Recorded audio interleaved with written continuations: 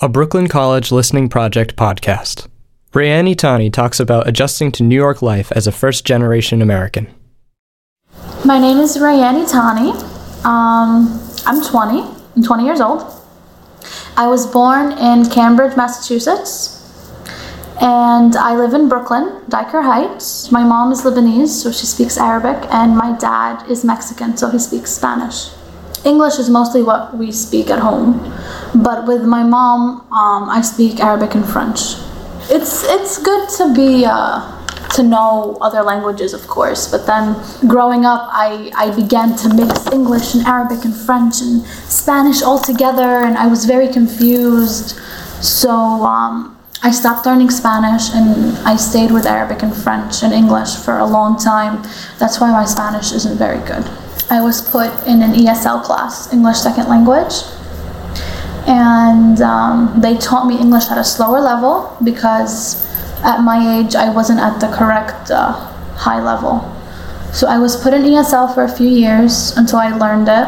I'm not gonna lie, it was confusing because I'd learn English at school and then come home and speak with my mom in different languages and with my dad in a different language. So yeah, it was more than difficult. It was confusing, like for me as a child, but I caught on to it. So I think I belong here because I don't see myself living in Mexico or in Lebanon. They're very third world countries, very different, very at times closed-minded. They have politics different than us. They view things different than us. Maybe if I was born there, I would think, no, I'm a Mexican, I have to be there, I have to live there. But because I was born here and in the customs here, I can't see myself living anywhere else.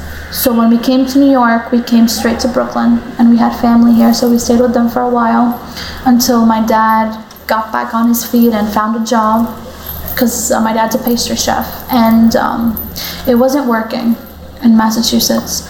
And he began working at a bakery, and he loved his job here. He didn't want to go back to Massachusetts, and we've been here ever since. My father always helps out the immigrants because he was an immigrant himself, always. During the holiday seasons, Thanksgiving, Easter, Christmas, he gives food, he bakes bread, lots and lots and lots of bread, and he gives to shelters.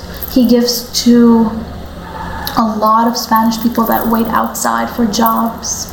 He gives hot tea and bread, cookies. He feels with them because he knows that he was there one day. Edited by Fierstein Music, Brooklyn College CUNY.